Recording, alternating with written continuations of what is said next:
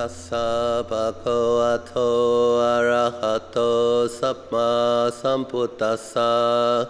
Namo tassa bhagavato arahato samma sambuddhassa. Namo tassa bhagavato arahato samma sambuddhassa. Buddhang dhammang sanghang namassami. So first of all, I'd like to offer a warm greeting. Nice to see you all.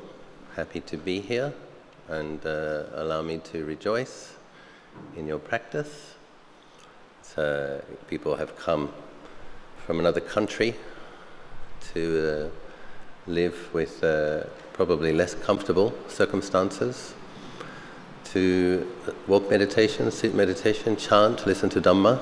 This is very noble and very inspiring, and I do rejoice. I'm very happy for you.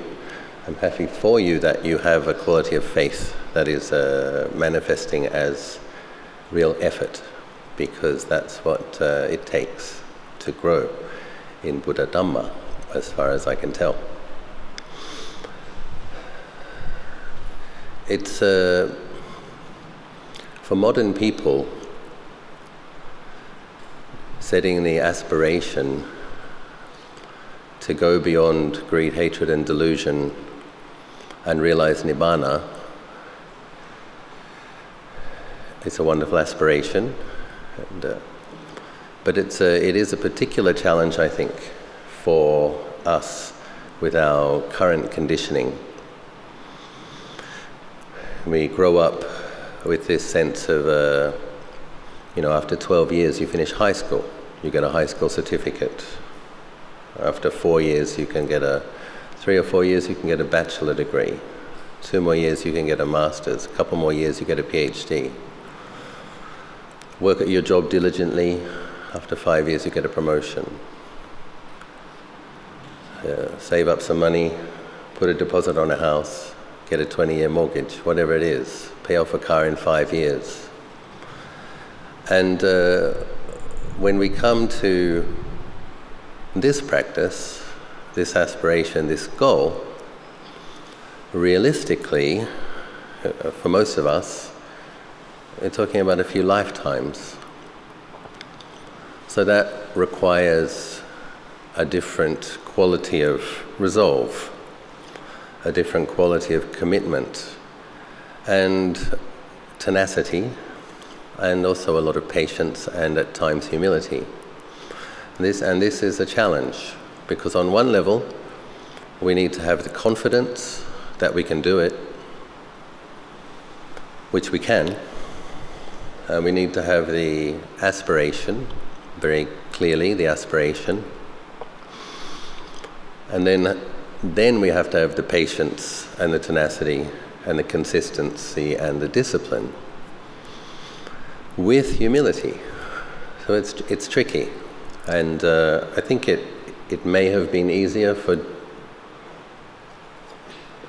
people in the past. For example, if you were a rice farmer in northeast Thailand and your life was, you were already kind of sleeping on a hard floor, you didn't have much of a mattress, and you had to go and plough the fields behind a buffalo, and you had to do that all day. You might have to do that for a month. Then you had to plant the rice grass seedlings. You might have to do that for a month. Bent over in the mud for much of the day behind a buffalo. We cannot hear at the back. Okay, yeah, no worries. Bring them up.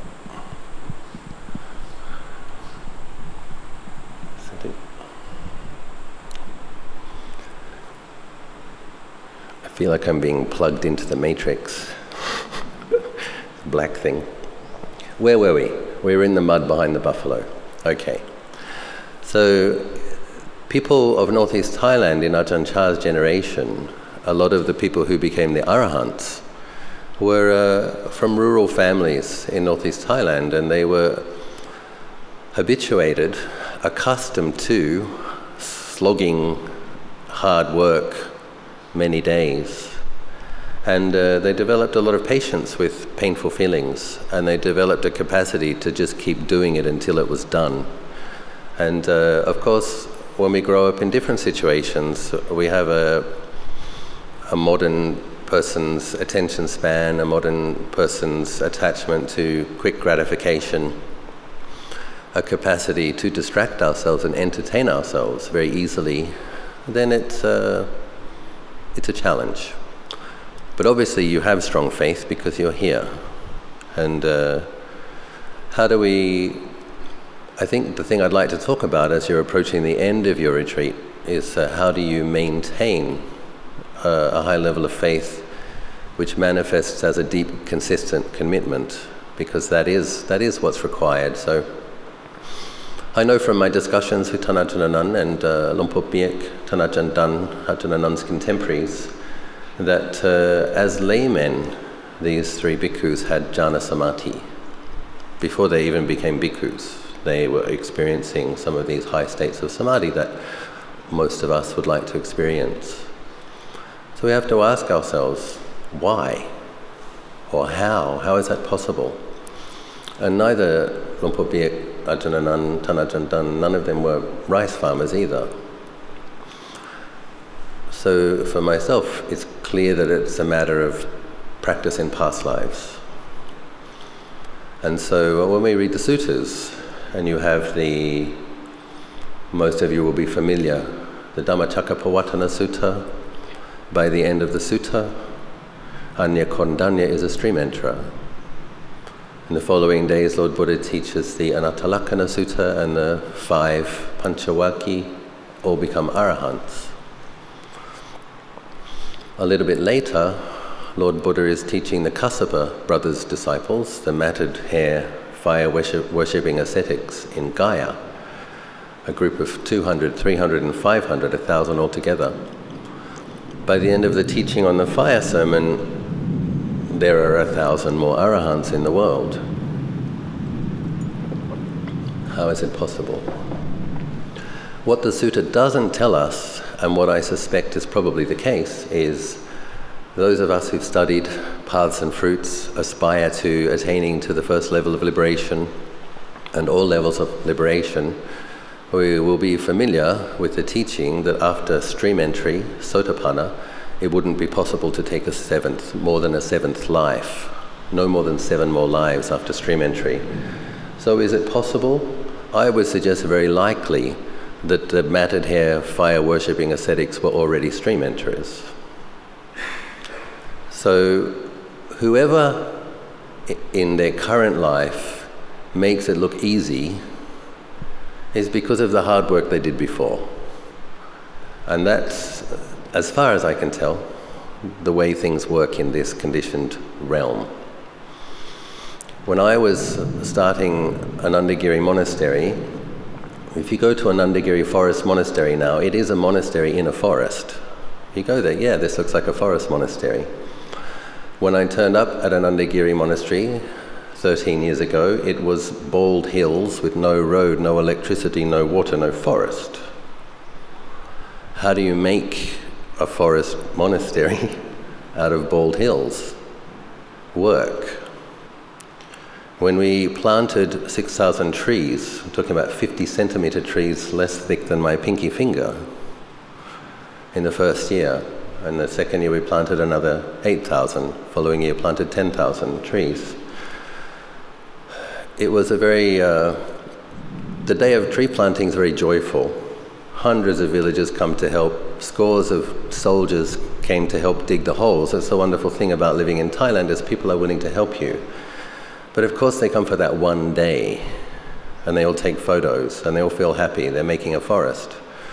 But making a forest is more than a half a day planting trees. And so then I suddenly realized that if I wanted the forest to grow, because grass in Thailand grows to be 2 or 3 meters tall, I didn't know that, because it's a hot and very wet country. And so if you don't cut the grass 5 times a year, the grass grows so tall it smothers the trees and the trees die. So that happy feeling of I'm making a forest became, how do I find the funds to cut the grass 5 times a year to keep the forest growing? It became a bit of a stress. Thai people don't like to make merit by cutting grass, it seems, from my experience. And so I had to go and teach overseas, because overseas people have more interest in green projects. I think archetypally for Thai people, the forest is a place of malaria, snakes, centipedes, scorpions, tigers, and evil spirits.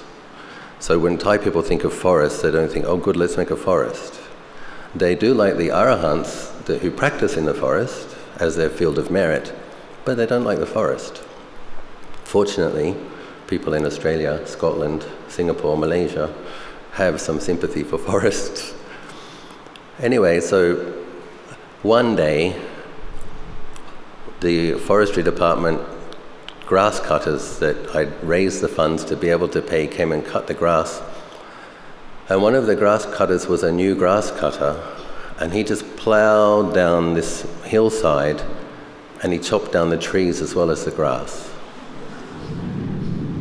And I must confess, I actually cried. It was the second year of cutting the grass 5 times a year, and the tree had grown all of 15 centimeters, and it had cost us 400,000 baht. And this guy came and chopped down the trees, and we had to pay him to chop down the trees. I called up my committee member, I was trying to express my frustration, and there were a couple of tears. But what's my point? My point is now the trees at Anandagiri are 8, 9, 10 and 12 meters tall. So for the first 5 years, it looked like they were doing nothing, because they have to send down their roots before they send out leaves, because once they have leaves, they have to keep those leaves hydrated. So the first thing they do, I didn't know that, I hadn't made a forest before, and so it looks like nothing's happening. And what was interesting was, because those trees that were chopped down by that one naughty grass cutter, because they did have good roots and because they had been fertilized and because the grass had been cut around them, they sprouted out again. From the trunks that were chopped, they sprouted up again. And now, 12 years into the project, you can't tell which was the half acre where the trees were chopped down. In the beginning part of practice, it can be like this. There's a sense of things aren't growing as fast as we would like them to. There's a sense of having to do a lot of work and not seeing the results that we want. And this is where the sense of perspective and a capacity to have a longer-term view is crucial. Because in my own experience, my feelings of frustration that I had to cut down that grass, well, that grass became fertilizer, and enzymes grew in that fertilizer. And when enzymes grew in that fertilizer, the earthworms came back. And there was more moisture in the soil and more earthworms in the soil, and then we don't need to fertilize the soil because the earthworms produce nitrogen. Now, those trees grow 1 meter a year without being fertilized, and they're already 10 meters tall. But the first 5 years was difficult, just constantly feeling like nothing's happening, got to cut the grass again, where's the money coming from, nobody cares. And now it's beautiful. So with our practice, it's really like that. And one of the benefits of retreats, in terms of having a long-term optimistic view, reflecting in ways that are an encouragement to yourself, if you imagine your most peaceful periods of meditation during this past 7 days, I'd like you to understand that in the future, if you keep up with the practice and your spiritual powers get more powerful, your factors of enlightenment, the rapture, the tranquility, the mindfulness with clear comprehension, the samadhi, the equanimity, as these qualities grow, in the future, the most peaceful you felt in this retreat will probably be the worst that you feel. That will become a new foundation. A bit of Kanika Samadhi, a bit of Upajjhara Samadhi is normal. And then you'll start to experience Appana Samadhi, the jhanas, regularly. So that was the case with, as I mentioned, Tanajananand, when he was a layman, he already had quite remarkable samadhi. And it is good, it's sometimes when you have to make a hard, long, grueling, difficult effort, then you have to imagine how wonderful the outcome is going to be, because then it makes it worth it. Krupa Michael said something interesting to me the other day. He's one of Tanajan's translators, American monk. He said that Tanajananand said to him that sometimes he has to force himself to try to remember what it was like to suffer before he gives a Dhamma talk. Now that's a very revealing and interesting statement, isn't it? If I want to remember the last time I had some significant suffering, I just have to think about last week. It's not difficult for me to talk to you about suffering. Tanajananand has to remember when he last felt like a self that was suffering. Isn't that wonderful? So we have to consider that that's where this practice goes. That really is where it goes, a state of no suffering. It doesn't mean that there isn't physical pain in the body, but the attachment and identification with the body will be gone. And of course, it may be Tanajan's last body, probably is. So we're very fortunate that we know such beings exist, and we're very fortunate that we occasionally hear these interesting statements, and oh, that's interesting. And back to my analogy, the analogy of, to accomplish anything in this life that's going to be kind of stabilized, sustainable, ongoing benefit, it requires consistent and sustained discipline. So this is where we have to have our commitment to our daily practice. And that means sometimes when the mind is dull, you just do it anyway. Sometimes when you feel too tired, you do it anyway. Because when you do that, suppose it's been a busy period, you get home, you haven't meditated that day, but you remember, I'm aspiring for liberation, I'm aspiring for something better than these conditions. So you do it. At the very least, you're establishing your commitment to the discipline. And so when the next day comes and you weren't so busy and you get to your pillow a bit sooner, you're sitting and the mind can become peaceful. Some days you might have to sit with drooping shoulders and a drooping head and a bit of dribble. And it's okay. You don't have to look impressive. It's not about looking impressive. It's about building impressive qualities, tenacity, patience, consistency.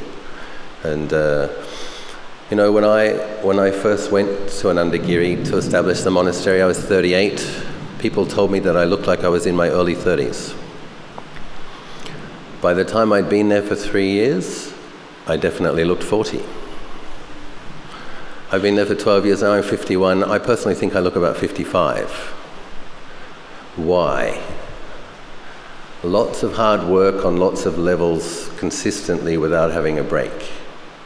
I'm not complaining. The goal of my life is not to try to look young. When you start off as an abbot, you have some of the skills that are required, but you don't have all of them. So you have to work with the skills that you have while you build new skills. And then you have to train other people while you train yourself. And so learning how to be a building project manager, learning how to be a reforestation project manager, learning how to be a social worker, learning how to be a Dhamma teacher, learning how to be a tour guide in India, how to teach retreats, it's a lot to learn. And so it is stressful. But what do I get from that? I get the merit of having established a monastery, the merit of having, with my students and supporters, established a forest. I get the merit of having taught thousands of people some basic meditation skills. And the way that merit manifests is that when I meditate, I've got a few things to feel wholesome sense of joy about and not much to feel remorse about, so my mind can become quite peaceful without much difficulty. So, success in life is about hard work and consistency and discipline and focus. And so that means remembering the goal when it looks uninspiring, when it looks difficult, when it looks far away. We have to doubt that. I mean, doubt is one of the 5 hindrances. So that we doubt the practice, we doubt the teacher, we doubt our ability. And we actually have to doubt our doubt. So don't doubt the Buddha, don't doubt your teachers, don't doubt your ability, doubt your doubts. When that voice comes and says, what's the point, there's no point, I'm too tired, don't doubt that. That's the time to have unshakable faith in Buddha, Dhamma and Sangha. There's no point sitting today, I'm just going to be restless anyway. Doubt that. That's not wisdom. When there's a lot of restlessness, you sit and you know restlessness is restlessness. When you're tired, you sit and you know sloth and torpor is sloth and torpor. When you have doubts, you remind yourself what you have faith in and why you have faith in it. So there's many different analogies. If you think of these beautiful vases in Chinese, one of the emperors wanted the ceramic artists to produce something that looked like jade, the celadon ceramics. And so they had to experiment with all these different kinds of glazes. So eventually they found a certain combination of clay, wood ash, and dirt from the field after the rice was harvested. When fired to 1,250 degrees, produced a beautiful serene jade green color. But what's important to understand, or at least acknowledge, is that glaze, when you put it on your bisqued, pre-fired vase, is a horrible brown-grey color. There's nothing special or beautiful about it at all. And what are you doing? You have to go and burn something. You have to go into a dry, dusty field, mix these grey ingredients together. But what's the thing that makes it beautiful? The sustained high temperature. How do you get a kiln to produce a heat of 1,250 degrees? Well, you have to put more wood on and more wood on and more wood on, and certain types of wood that burn at high temperatures, and you have to get the amount of oxygen you let in just right, and it builds and it builds and it builds, and then you get a beautiful result. So our practice is like that. We can get really extraordinary results. We all can. That's the hardware, it's not the software. When you're born, when you've got this 5 khandhas, you've got a body, you've got a mind. You have what the Tibetans call Buddha nature, Buddha potential. It's there. And then it's a matter of following the Eightfold Path, cultivating the Eightfold Path, and then you begin to glimpse. You know, the problem is the power of greed, hatred and delusion. That obscures the ultimate nature of the mind. But when we cultivate the Eightfold Path, you will begin to glimpse it, you'll begin to experience it. And then we take heart from that, and we know others who have done it, and then we keep going. Recently, about a year ago, I decided I was going to start a water painting of lotuses practice. So by now you're probably working out that Ajahn has a somewhat artistic temperament. And I just decided as a practice, we didn't have a building project, thank goodness. After building the monastery, it was kind of like, okay, a year with no building project. I had a bit of spare time. I would like to acknowledge that I didn't do it instead of my practice, I did it as well as my practice. So I had my morning sit before alms round, my sitting after alms round, and my sitting in the afternoon, my evening sitting, and my practice before sleeping. But I did have a few hours after the meal. And so I just decided, having had no training, I just decided that I was going to spend 2, 3, 4 hours a day painting lotuses. What was really interesting about deciding to do something from the beginning is that I wasn't expecting myself to be good at it, which is really nice. It's really nice when you start something new and you know you're not an expert and you're not expecting much of yourself, but you just put in the discipline anyway. I noticed that when I got to 300 hours of painting lotuses, that I started to be more critical and expect more of myself. And this is a bit painful. At the same time, it also made me work harder. So, whenever we're trying to do something in a consistent and disciplined way, and we want the results, we want good results, we have to be careful of the fault-finding mind. We have to have the aspiration, we have to have the consistency of the discipline, but we also have to keep remembering beginner's mind. It's going to take time. And as it happened, I did actually paint 100 lotus paintings in a year, and the skill got better. Why did I take lotus as my theme? The lotus is a symbol in Buddhism. Lord Buddha mentions it in the suttas, of rising above the mud of greed, hatred and delusion. And I don't know if you know this, but droplets of water don't actually stick to lotus petals or lotus leaves, they roll off. There's something on the leaves and the petals that it doesn't stick. And so Lord Buddha also has this analogy of the world not sticking to the mind of the liberated being. And there's another important aspect to the symbol of the lotus as well, is the lotus grows in mud and transcends mud. And that reminds me of something that Luang Por Liam, my preceptor, said. He says, purity grows from impurity. It's a very interesting statement. What does that mean? It means that when we come to practice, we all have greed, hatred and delusion. We all have a lot of the 5 hindrances. That's where we start. And Luang Por Chah says the place of suffering is the place where we practice. Another very interesting teaching. I love these very pithy and short teachings. They're full of meaning. What does that mean? Well, it's like the place where you're suffering is where the attachment is. In your heart area, normally. The craving, the clinging, the grasping. And that's the place, when you have mindfulness, clear comprehension, a little bit of samadhi, right view, that you're able to relinquish the unwholesome mind state. You're able to go beyond the hindrance in that very same spot. So the lotus grows from the mud. The purity grows from the impurity. The place of suffering is the place of practice. So if you can see suffering like that as a very, very ripe situation from which good things can grow, then I think that's a healthy perspective. Because let's face it, we all have a lot of suffering. So it's good if we can get a wholesome perspective on it.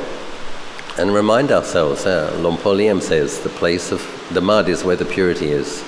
Ajahn Chah says the suffering is where the practice is. Where the suffering arises is where the suffering ceases.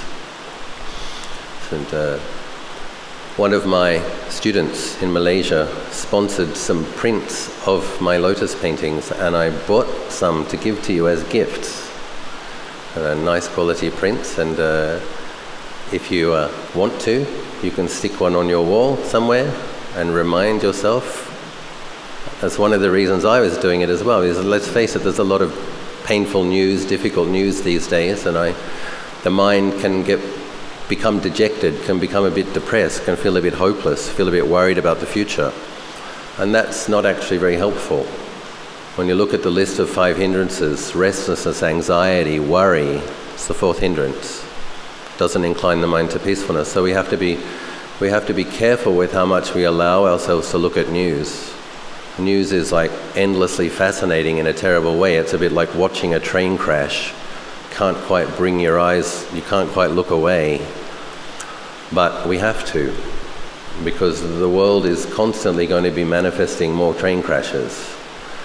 And okay, it is terrible that Hamas burnt babies in Israel. It's terrible. Okay, it's terrible that the Israeli forces blew up a refugee camp. But it's very important to understand, when cultivating compassion as one of the Brahma Viharas, the near enemy, there's far enemies and near enemies. The near enemy is personal distress. So if you're feeling distressed, if you're feeling dejected, if you're feeling sad, it's not compassion. A lot of people can get addicted to this feeling of, oh, it's so terrible, oh, so what are we going to do? The desire to want to do something is wholesome. The act of caring is wholesome. Personal distress is something that obstructs the pure arising of compassion. So we have to know our strength and we have to know our weakness. We have to know how much news can I watch before I become distressed. What's the right amount? The right amount, in my opinion, is the amount that urges you to do more to better yourself and get yourself out of this situation. Not to depress yourself or distress yourself. So be very careful as you go back to your lay lives with how you consume media, because it's very well produced and very well packaged, and it's quite addictive. It's like you want to see the next installment. Who's going to get it blown up next? Who's going to get bombed next? And but it's not helpful for your mindfulness and clear comprehension. Thank you, Mr. Passan.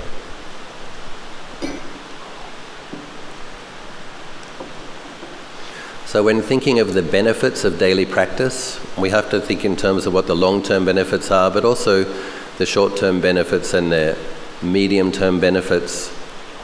We think about the benefits so that we're inspired to do it, so that we can maintain and sustain the commitment. Sometimes the benefits of consistent practice, it's not so obvious, it's a subtle thing. One of the main benefits of practice is a sense of clarity, a sense of presence of mind, a little bit of spaciousness around your mind states. And it's a difficult thing to quantify in a materialist age. It's a difficult thing to put a value on. But it's enormously valuable. It's probably the most valuable thing. Why? Whether you have presence of mind and whether or not you have clarity is going to affect how things affect you, the decisions you make afterwards, the way you react. How valuable is that? To not have a compulsive reaction to that relative that always triggers you, to not start yelling at the kids, to not bring up the same grudges with the husband, to not go into all of those autopilots for all the disappointments and start ranting in your mind or with your mouth. To be able to have a sense of presence of mind that knows, okay, there comes that mind state. Okay, don't act on that. Okay, don't do something wholesome which changes the mind state. You're about to say it, no, don't say it. How valuable is that? It's enormously valuable. And so the more we practice, and particularly when we practice consistently, that I think is the quality that comes about. A sense of clarity, a sense of presence of mind, a sense of recognition. This is the mindfulness with clear comprehension. This is the sati sampajanya. That part of the mind that knows whether a mind state is wholesome, neutral, or unwholesome. That comes with right mindfulness and listening to teachings, developing right view. So when we are consistent with our practice, we're going to have more of that. If we're not consistent with our practice, we have less of that. What does that mean? It means we're going to get deluded by our mind states. Very important thing to understand about delusion. When you're deluded, you're not going to be walking around thinking, oh, I'm deluded. You're going to be walking around thinking, you're right. This is my right opinion. I'm right to be angry. I'm right to hold a grudge. I'm right to want to punish. I'm right to want to justify the sensual things I want to do because I need to relax. Delusion. Mindfulness and clear comprehension. Oh, aversion. Mindfulness and clear comprehension. Craving, sensuality. Mindfulness and sexual desire. You need to keep an eye on these things. And the thing that makes it possible is that you got up and you meditated in the morning. And then you set your intention, I'm going to maintain my clarity. Sometimes when we do practice, the results, they're not so obvious, because when we're talking about nama, not rupa, we're talking about subtle mental phenomenon. Sometimes I've been practicing in Bodh Gaya. Many people who are familiar with my life, my teachings, will know that I've done meditation marathons in Bodh Gaya, long meditation retreats. And sometime, like doing 10 hours a day for 6 weeks under the Bodhi tree. So that would be 4 sessions of 2.5 hours. And I've done that maybe 10 times. What's interesting is when you're meditating there, there's still impingement of unpleasant phenomenon. There's still occasional unwholesome thoughts. There's still pain in the body. If you're not paying attention to what else is there, if you're assuming that there's not going to be any suffering at all, you're not going to notice what else is there. Because what I've noticed is when I'm walking back to the guest house, where I stay with other monks and some of my close lay students, it's about 1 kilometer. After 10 hours of meditating in the Bodhi tree, if I've been doing it for a few days, the whole time I walk from the Bodhi tree to my bedroom, I feel like I'm floating. Rude sellers, dirty beggars, loud noises, nothing sticks. The body is light, the mind is happy, the resilience. And then lying in bed, you can't fall asleep. Why? Because the mind is too bright and too content. It doesn't want to sleep, it wants to abide with bright contentment. But the thing is, when I was under the Bodhi tree in the last hour, it hurts. Oh no, I don't know if this is working. If you believe the doubts, right? But if you're consistent with the effort, okay, well, I feel really good now. What happens when we're practicing is it's like we're looking at our minds with a magnifying glass. There's no end to the faults that you can find with what could be better. What we have to train ourselves to recognize is what's the quality of clarity, what's the quality of presence that is there. Is that improving? Is it more consistent? Are you less reactive? I remember when I was a novice, I wanted to disrobe. I tell that story sometimes, that I was sweeping around my teacher's kuti and I hadn't shaved my eyebrows. And my Ajahn noticed, Samanera Achalo, why haven't you shaved your eyebrows? And I said, well, I've decided I'm going to disrobe at the end of the rainy season in a month, and because I would like to find a lover, I think eyebrows will be helpful.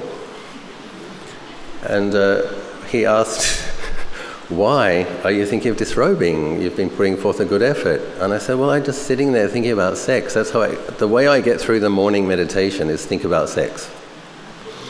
And I'm like, Ajahn Siripanyo at the time, and I don't recommend that to anybody. Ajahn Siripanyo at the time, who was sitting to the right of me, had learnt the Patimokkha, 45-minute chant. I think he learnt it in 6 weeks. And I'm like, if that's what a monk is, and I'm doing this, well, it's been great to do it for a year, but I'm not doing this anymore. And Ajahn Pasno, he gave a very important teaching to me. It was very helpful. He says, well, were you having these thoughts this time last year? Yes. Did you think they were so bad last year? No. And he said, well, this is actually growth. That you know a mind state is unwholesome and uninspiring is development. And you have to be, you just have to keep, he said, I think you're putting forth a good enough effort, and you just have to keep going. And he said, and don't compare yourself to other monks. And he says, because eventually the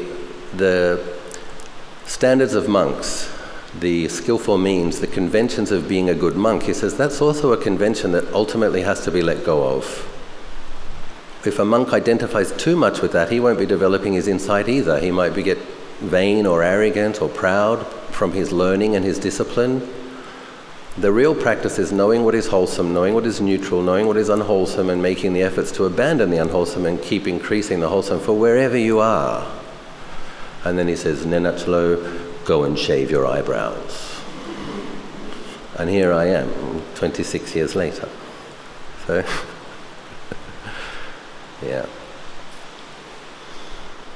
So I've been talking for about 40 minutes, which is my preferred length of Dhamma talks. And so I do rejoice once again in your practice. I do wish you every success in your practice. Mostly, I wish you a sense of resolve that is going to manifest as commitment and consistency, and have faith. You keep cutting the grass. That's like seeing a hindrance as a hindrance, right? You keep cutting that grass, it's going to become fertilizer. Those trees are going to grow. The 5 spiritual powers, the 7 factors of enlightenment, they will grow. And you will have a pleasant abiding here and now in your own mind, but you do have to keep pulling out the weeds, and you do have to keep fertilizing the trees. So I wish you every success in your practice.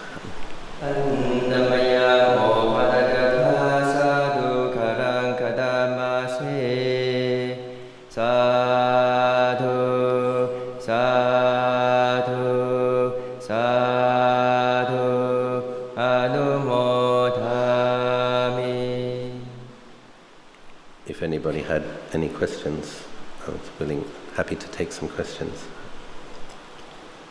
We have 15 more minutes. Anyone has any questions?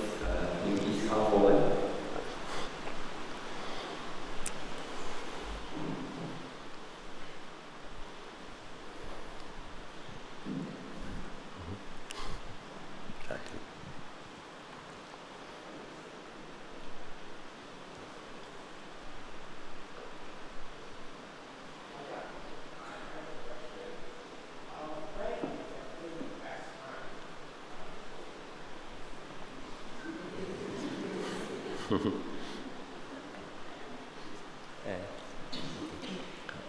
Thank you, Ajahn, for the encouraging talk. You're welcome. For the past 1 week, we were disciplined to follow the training in this ideal environment. Tomorrow we are going back, and usually we tend to go back to our own old habits, old ways of worldly life. Can Ajahn give us more tips or secrets to how to maintain our training at home? Yeah. So, if Ajahn is the kind of monk that you feel is really well practiced and you deeply respect, then if you know you have a lazy tendency, I would recommend that you go and make a personal promise to him. Ajahn, I'm going to meditate twice a day from now until I die. Really? Because you wake up and you feel like you don't want to meditate, you need to have a big picture of him in your bedroom. You wake up and you don't feel like meditating, you look at his face, oh, I made a promise to Lumpur. We need to do these kind of things. You need carrot and stick. And you can do it at the Bodhi tree, which is from a sapling from the Bodhi tree in India. You can go and make a vow, like, I vow to do such and such. When you make your vows, and one of the reasons I lead groups of students to Bodh Gaya is for that reason. If you set an aspiration in a place that you really feel is holy, then you really want to keep it. And those normal excuses, oh, I feel tired. Ah, you made a vow at the Bodhi tree. You need a kind of an antidote force, like, hey, I made a commitment. Hey, I made a promise. So things like that. In general, I always recommend meditating in the morning, not last thing at night. I recommend not looking at your phone until you've done the meditation. So many people sleep with the phone right by their side, wake up and look at it as soon as they wake up. And not recommended. So, people are distracted and entertained till late at night and they fall asleep. They don't quite get enough sleep. They wake up feeling tired. So we need to look at our habits. Make some kind of promise to yourself that you're not sleeping past a certain hour. I will go to bed at 10. Because I think for Malaysians, Singaporeans, it's so hot during the day. People like to stay up late at night when it's nice and cool. And they eat quite late, and many people are going to bed at 12 and 1 and 2. So it's not good for one's meditation practice. So you make some kind of commitment. I'm going to go to bed at the latest 11 and I'm going to get up at 6 and meditate. Then when you meditate, you put your plane in flight mode. You're going on an inner journey. Just don't look at it. Put it on flight mode. Your alarm will still work. You'll still be able to see what time it is. You'll see how many minutes you sat. But you're not going to get the bing, bing, bing, bing, bing, bing thing. Don't start your day with that. Because when you pick this thing up, the world comes flooding in. And it's endlessly distracting and endlessly frustrating and endlessly fascinating. And you want to establish some clarity before you engage with it. Remember what your goals are. If you can have a nice shrine room, that's enormously helpful. A Buddhist statue that you love and appreciate that really says something to you about the Buddha's qualities. Pictures of your favorite teachers. Do some chanting. So, I recommend at least 2 sessions a day. So sometimes in the morning, if you don't have that much time, at least, get up, wash your face, brush your teeth, look at your shrine, light a candle or something, or turn on your light and sit. In the evening, if you've got some restlessness or you're a bit sleepy, that's the time to do the chanting because it pacifies the restless thoughts or it wakes up the mind. So it's like do your chanting at night and then have a sit. You might find after the chanting the thoughts are pacified, the sleepiness is less. So I think at least 2 sessions a day, preferably 3, morning, afternoon and evening. So if you, are you retired yet? Yes, no I'm excuses. Really 3 times a day, no excuses. So, semi-retired 2 times a day. Because mindfulness gets stronger with consistency and repetition. It really, and slowly. Consistent, slowly, repeatedly. I'm not going to make any claims to enlightenment, but I can tell you this. If I do my chanting and meditation before I sleep, when I wake up in the morning, I'm aware of my first in-breath. When I get up to go to the bathroom, I can feel the feelings at the bottom of my feet. That's a result of 27 years of doing it. Going on arms round, feeling my footsteps, being aware of the breath, placing the awareness of the in-breath and out-breath. So when I wake up, the mind goes to the in-breath. When I go to the bathroom, even the sleepiness in the mind, I can feel the bottom of my feet. But that kind of result only comes from consistency. And so, aim for 2 or 3 times a day. Be careful with your media consumption. And I really do think, flight mode, because, it's only 45 minutes or an hour. You can answer your messages afterwards. You can return the call. I remember when I was a young monk and I was walking around with my young abbot, walking around with my phone and having to answer the phone. I really didn't like how that looked for a monk to be walking around with the phone, talking with the phone, walking. I didn't like it, but I had to do it for the first couple of years because it's really a lot of work to liaise and coordinate. At a certain point, I spoke with my committee member because if I put my phone on silent and I called people back, that meant that I was going to have to pay for every call. So I asked my committee member, I said, do you mind can I have a bigger budget for my phone because I'm going to be the only one making calls now. When I see that someone calls and I call them back when it's a convenient time for me. So I left the phone in my kuti. I go back, I saw somebody call, I call them back. My committee member, she was a lovely, generous lady, yes, she increased my phone credit to help me maintain the sense of being a good monk and mindfulness. So it's like we need to learn how to use these things, not be used by them. And I swear sometimes people come to the monastery, their phone's going, they don't know how to turn it off. They're fumbling and fumbling, it's ringing. So that means since they got it and charged it, they never turn the thing off once. That's really scary to me. That's like, mine's on silent all the time.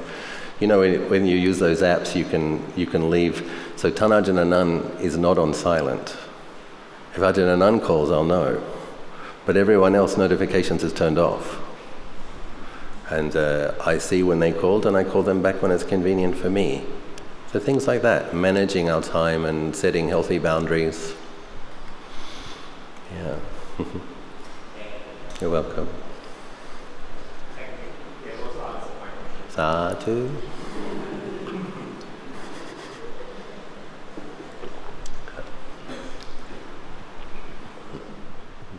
Thank you very much, Ajahn, for your wonderful talk.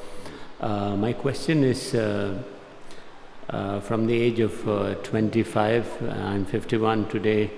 Happy birthday. I've been aspiring to be a Sotapanna.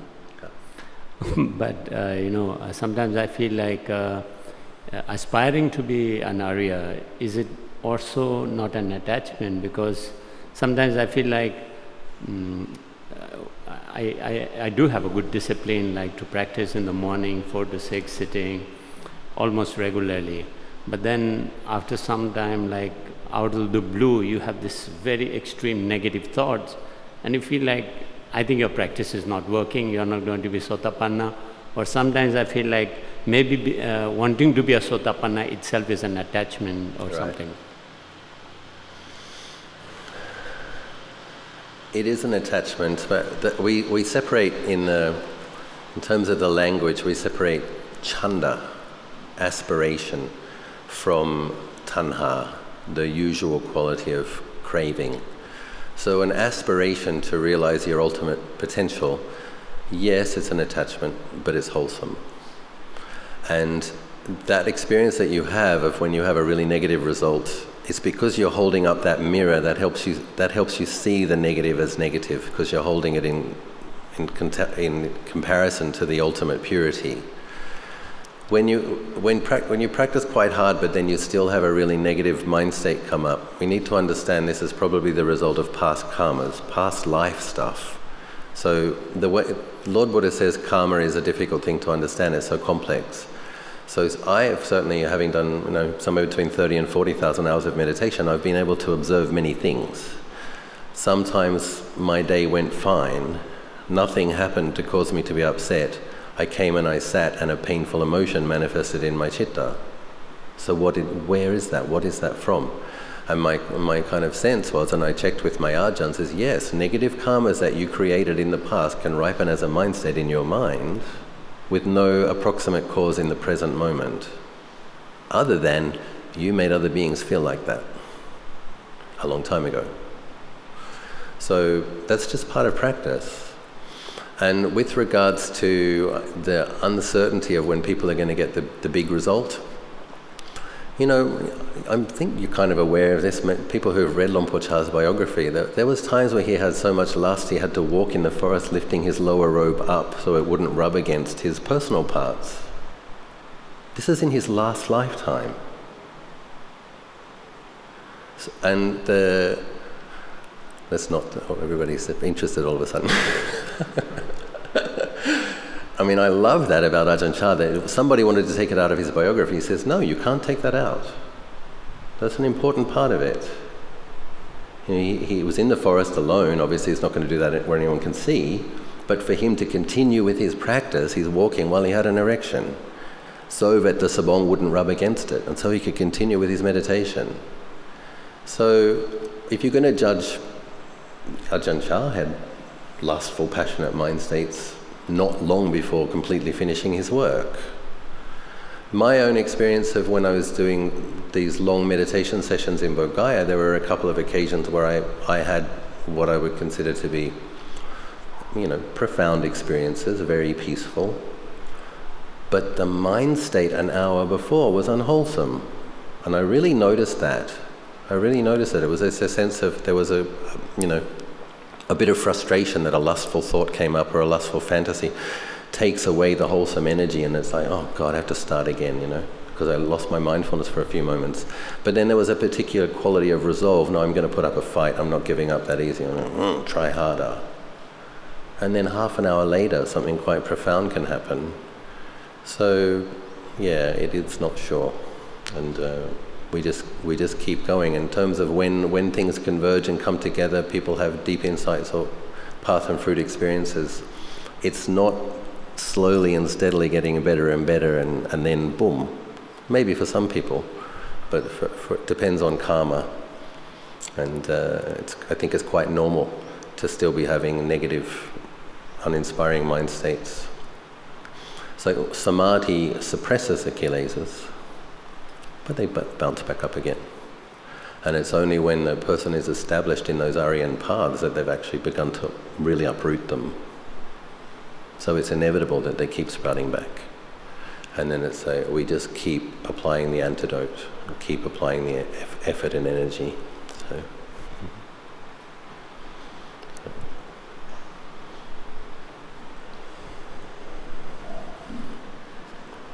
Afternoon, Ajahn. I think you have answered part of the questions that I wanted to ask about your 26 years previously of shaving the eyebrow. Yeah, and the sexual thought that arises suddenly when you're doing meditation, or like just now you have explained the... Come closer to the mic, please. The experience of Ajahn Chah. the thought that arises maybe from the previous karma. Yeah. Right. So I think, of course, is at this time, do you still have this thought and of keeping your eyebrow? Of what? Keeping your eyebrow again, that you want to disrobe after 26 years? No, I don't want to disrobe, but sometimes I want to have sex. So I'm not an arahant, evidently. But I give you my promise, as long as I'm wearing the robe, I won't have sex. So it's like, it comes up like that. It's like, oh, I like being a monk, I like my life, I like my monastery, but occasionally there's sexual desire. But it's like, the point is, you know you're not going to act on it, that's different. So having a deep commitment that when the desire comes up, you see it as desire and you're not going to act on it, is different to the desire coming in and flooding the mind and taking you, and you are the slave to it. So yes, I still do. The next question. Pray for me, pray that I go beyond this. The next question is, when you mentioned that sometimes when I was doing meditation at night, so when you start the meditation, you start to feel sleepy. Right. And then you say, okay, that's for the day. And then you go back to the bed. And then, like you have mentioned, then you feel so bright.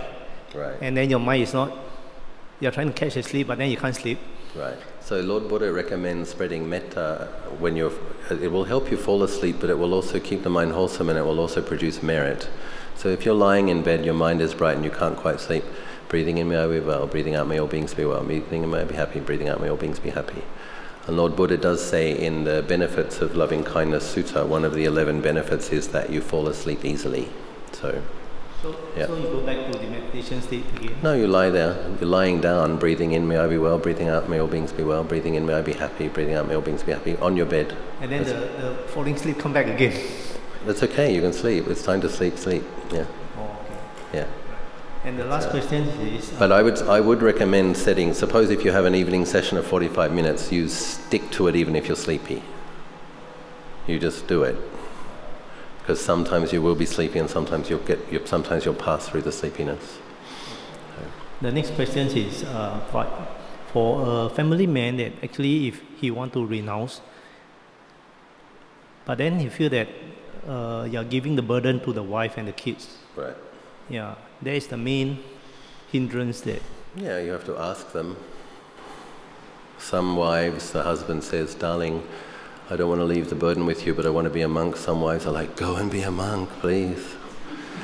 And some wives will be, no, I need your help. Have a discussion. And if they have right view and they really believe in merit, then supporting you is going to help them have their opportunity in a future life. Depends how much right view they have, depends how much they can manage without you, but have an honest discussion. So I'm feeling like doing this. How much do you support me? And Thank you. Okay. Satu. Thank you so much, Ajahn.